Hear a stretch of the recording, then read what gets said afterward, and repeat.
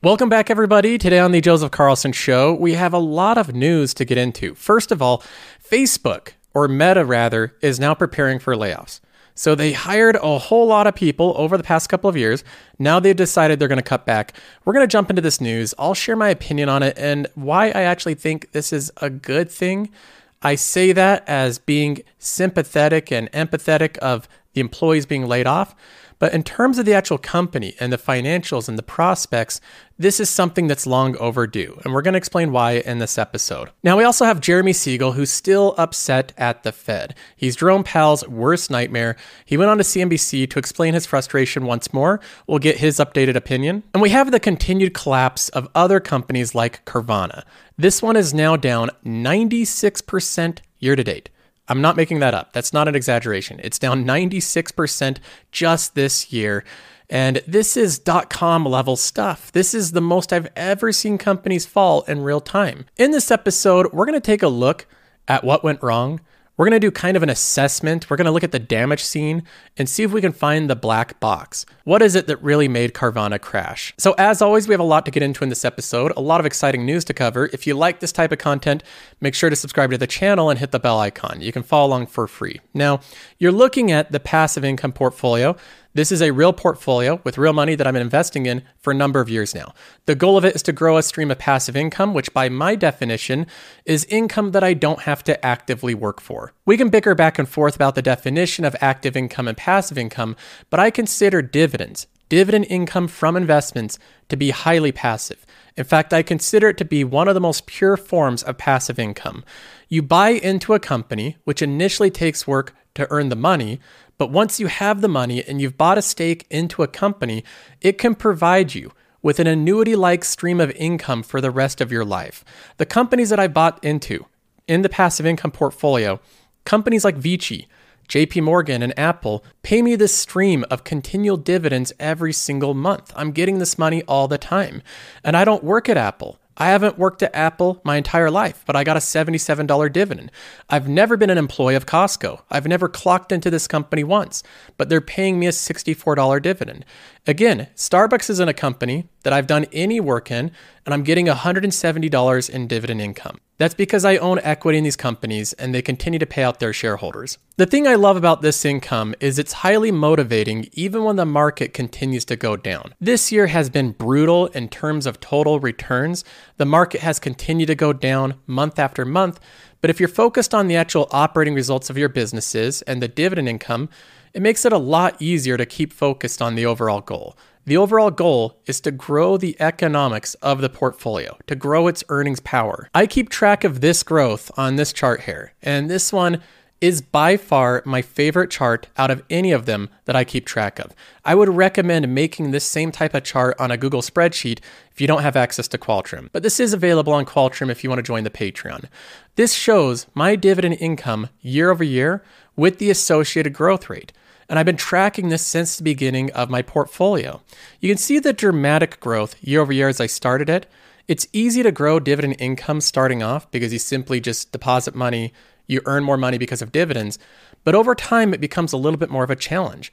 As the portfolio gets bigger and bigger, it takes more and more capital to be able to deposit to move the needle. But you also have a lot of things that help you out. The companies raise their dividend over time. Almost all of my companies have announced dividend raises anywhere from 7 to 16%. They're growing their dividend income in and of themselves quite quickly. The next thing is reinvesting these dividends. In 2018, I reinvested that $378. In 2019, I reinvested the $1,700 I was paid. That reinvesting of the dividends speeds up this snowball. And with your contributions, on top of dividend raises and reinvestments, that's where we get the continual growth in the economics of the portfolio. Year to date in 2022, my dividend income is up 9% over the entire full year of 2021, and we still have November and December. So this growth rate will even go up year over year. This is very exciting to see. It's very motivating for me. There's a quote I love from Benjamin Graham, the father of value investing. He said, quote, "The true investor will do better if he forgets about the stock market and pays attention to his dividend returns and to the operation results of his companies. Forget about the stock market. Forget about the unpredictable variations and price fluctuations. Instead, focus on the dividend income and the operating results of your businesses. That's exactly what I'm doing with this chart. I'm looking at the actual results of my companies. And even though the stock market has gone down a lot from 2021 to 2022, my actual operating results are better. My companies are increasing dividends. They're increasing free cash flow. My portfolio is producing more income than last year. So even though this has been really, frankly, a brutal year, it's just been tough. There's no way around it. I still remain highly motivated. I feel like I'm getting closer to my goal because the amount of income that this is producing continues to go up. So I'm going to continue building up this portfolio as much as possible. I do have a goal to one day have this portfolio generate enough passive income that it meaningfully subsidizes my cost of living or completely replaces it, meaning that I can literally live completely off of the passive income. That is the end goal. So as we go through this channel, what I'm going to do is show the results with complete transparency. You'll be able to see every single week, good or bad, what comes with a portfolio, and I'll show you the steps that I'm making, if they're mistakes or if they're good decisions. Now, moving on from the specific portfolio, I want to get in some news here. The headline news that was released late Sunday evening was a little bit of a rumor released from the Wall Street Journal. They had some employees report that Meta is preparing to notify employees of large-scale layoffs this week. Not fun news if you're a Meta employee, but if we actually look at how the stock is responding, we can see that the stock went up big today, 6.53%. And we have a note here from Qualtrim saying Meta platform shares are trading higher following the Wall Street Journal report suggesting the company is planning to announce layoffs this week. So why is that? Why are investors actually excited at a company getting rid of employees? They say that Meta is planning to begin large-scale layoffs this week, according to people familiar with the matter, in what could be the largest round in a recent spat of tech job cuts after an industry's rapid growth during the pandemic. That part right here, this end part of the sentence, I think is the most important. This is following rapid growth in employee counts for these companies, sometimes ridiculously fast growth. For example, right now in this report, they say Meta reported more than 87,000 employees as of September. So Meta has 87,000 employees now. If we go back to just 2019, just 3 years ago, Meta had half as many employees. They doubled their entire headcount in a 3-year period. And I've been sitting on the sidelines saying for a long time, these companies are over hiring. They're doing too much hiring. And for the amount of employees they have, they're not shipping enough products. And this is going to be a problem that eventually will get addressed. Well, here we have Meta finally addressing this problem. They say that the planned layoffs would be the first broad headcount reduction to occur in the company's 18-year history. So for the first time ever, this company's finally going to be laying off employees. Now again, I want to stress that I'm not one that gets excited to see employees get fired from a company. That is not something that I like seeing. And in the case of Meta or Twitter, if you're one of these employees getting laid off, I really do hope that you find work quickly. But from the perspective of an investor, which I am, I have to look at this objectively. I think that companies like Meta and Amazon and Google and Microsoft have simply been hiring employees too quickly, and it's becoming a real expense for the shareholder. Let's go ahead and take a look at an example of this for Meta. On Qualtrim Insights here, we have the free cash flow chart. We've all seen this before. It's very simple. It shows the amount of free cash flow quarter over quarter. Free cash flow is calculated by taking the cash flow from operations and then subtracting the capital expenditures. And you can see that Meta has done a good job historically growing its free cash flow, aside for the last year. It's been starting to go down in the past year. But overall, the company does generate growing free cash flows.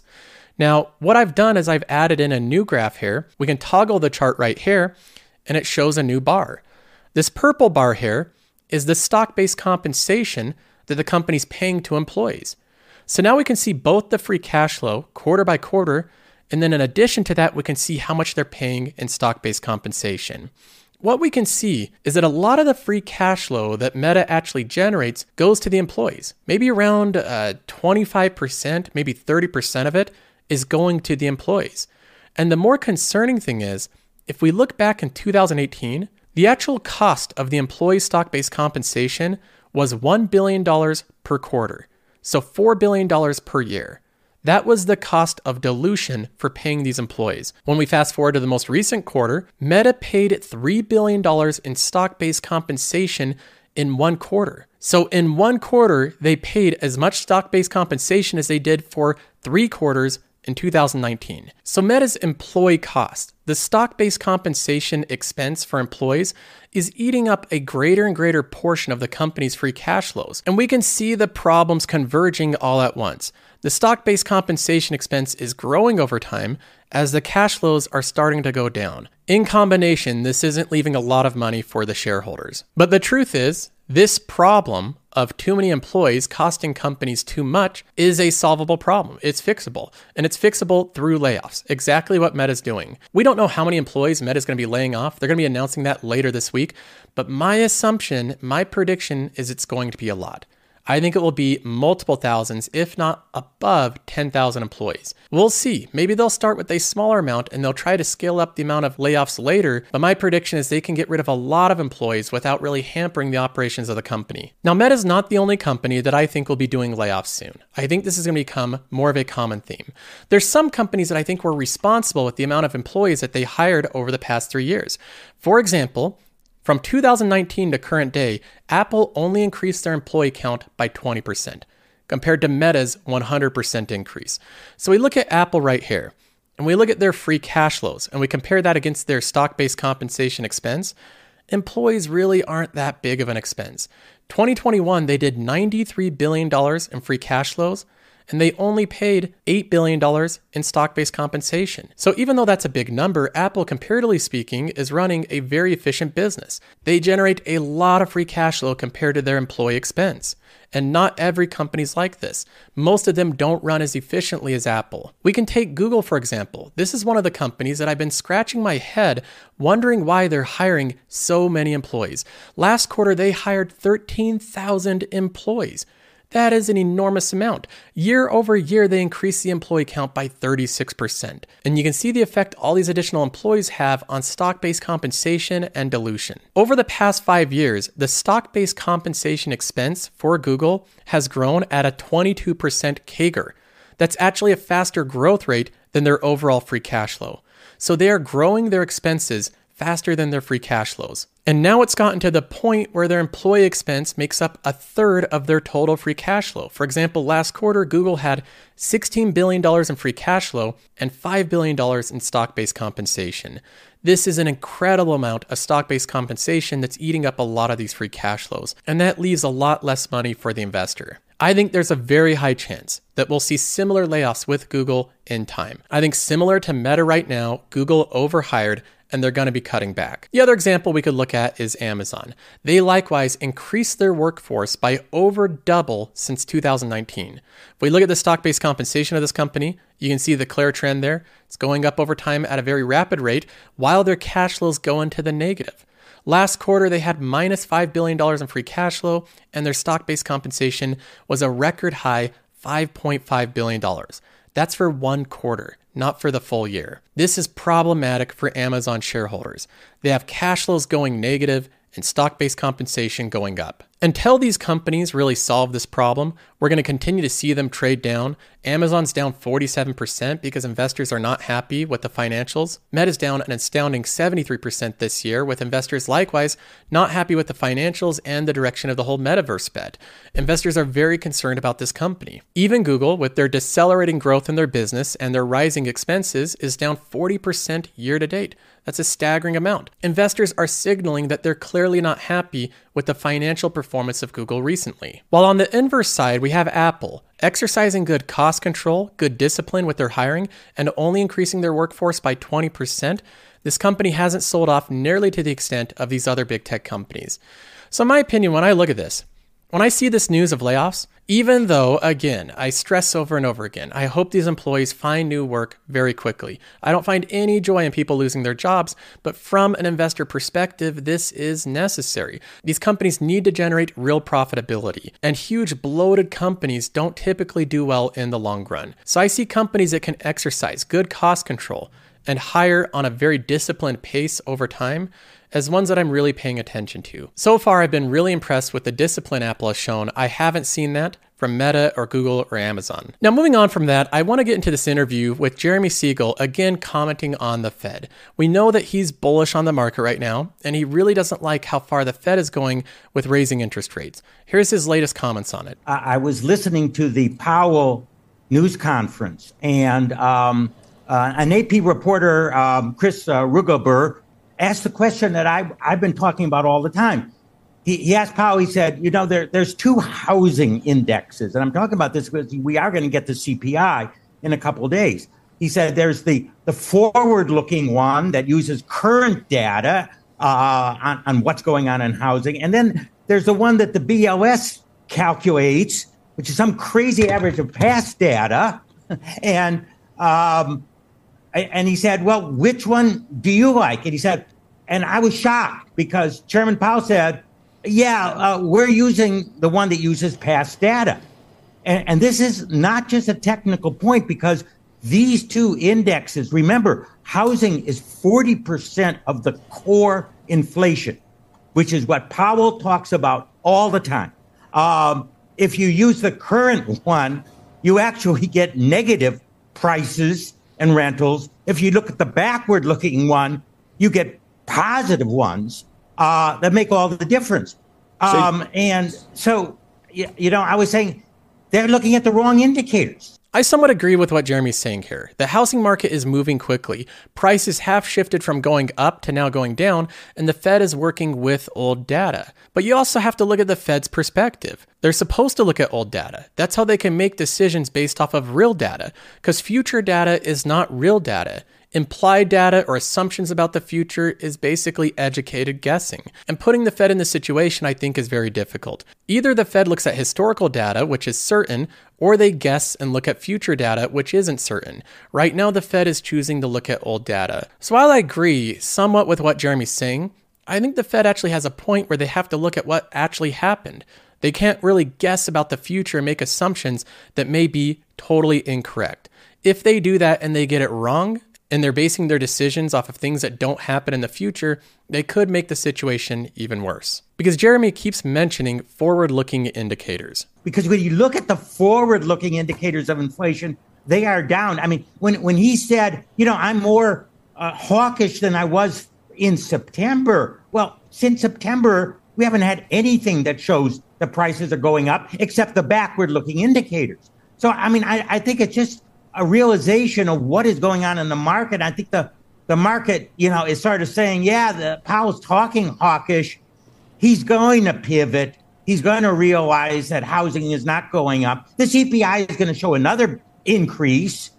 But, at the same time, the Case-Shiller, the federal housing prices and the rental indexes from Zillow and Apartment List and all the others are going down. I'm on the fence on this one. I really think the Fed has a point. They can't make the assumption that things are going to be really good in the future without knowing that data for sure. And when they're looking at the historical data, they're seeing inflation continue to go up. If inflation really starts to go down, eventually it will be reflected in the historical data. We will see that happen. But so far, we really haven't had a lot of evidence of that. Now, finally, we have Carvana. This is a company that I do not think is a good company. I don't think this company's ever been a really good company. But at one point, this is one of the most favorited companies by gurus online, FinTwit gurus, TikTok gurus, and YouTube gurus. They liked Carvana because, like the dreams and promises of many companies, it was going to revolutionize an industry. It's going to change the way that people bought cars. Carvana, with their nice little logo and their tower of cars. But after a certain amount of time, the truth eventually comes out. The math adds up, and you realize the emperor had no clothes. Carvana's down 15% today after another bad earnings report. But the more striking thing is that it's down 96% year to date. 96%. It IPO'd at $11 per share, and the company went all the way up to $370 per share at one point in time. How does this company go up to $370 per share? Well, you might think that it's dumb retail investors bidding it up. That's part of the problem, but it was also the pros. Morgan Stanley had a $420 price target on this company just last year, and Morgan Stanley is now saying that the company could trade all the way down to $1. Like usual, the analyst price targets don't provide a lot of value. When I look at Carvana and what happened with this company, it was always there. The data was always available. We look at the revenue of the company, and the revenue's growing. That's good, but that's not the full story of a company, and revenue doesn't equal profits. Many companies generate growing revenues, but they don't have any value whatsoever in those revenues. The company's worth billions of dollars, and at the most, it generated $80 million of EBITDA. The last couple of quarters, it has negative EBITDA. The cash flows of this company have been negative since day one. They've never had a single quarter of positive free cash flow. All this company has done over its entire life cycle is lost money, every single quarter like clockwork. And while it's lost money, it's raised a lot of debt, so the company's heavily indebted. They don't have any money to pay out a dividend, so don't even dream of that happening. And the shares outstanding are going up like crazy because of dilution. It makes you wonder how a company like this could have ever gone up to the price it did. I think the answer is in relative value. Not the fair value of the company, but the relative value. When investors price companies based off of what a similar company is priced as, that can lead to ever-increasing prices. Carvana is expensive, but it's a little bit cheaper than Opendoor. It's a little bit cheaper than Snapchat. It's a little bit cheaper than this company or that company. So it's not too expensive, relatively speaking. That's the problem right there, relatively speaking. With companies like this, we should look at the absolute fundamentals. We see a company that does not generate any profits, a company that doesn't generate any earnings, a company that has negative net income, a company that's heavily indebted, a company that relies on dilution, and a company with rapidly growing expenses. When you put all of that together, right now I get a company that I wouldn't pay much of anything for. This company's really not worth a lot. In fact, even after this substantial price drop, I think the company is substantially overvalued at $1.56 billion. So I've said this before and I'll say it again. Just because a stock drops 80% doesn't mean it can't drop more. And just because Carvana has dropped 96% doesn't mean it can't drop 99%. In my opinion, I still think this company has a ways to go down towards its fair value. Its true fair value. And that's why we avoid companies like that on this channel. When I do investments, I do them based off of the actual intrinsic value of the company, not their relative value compared to the next closest company.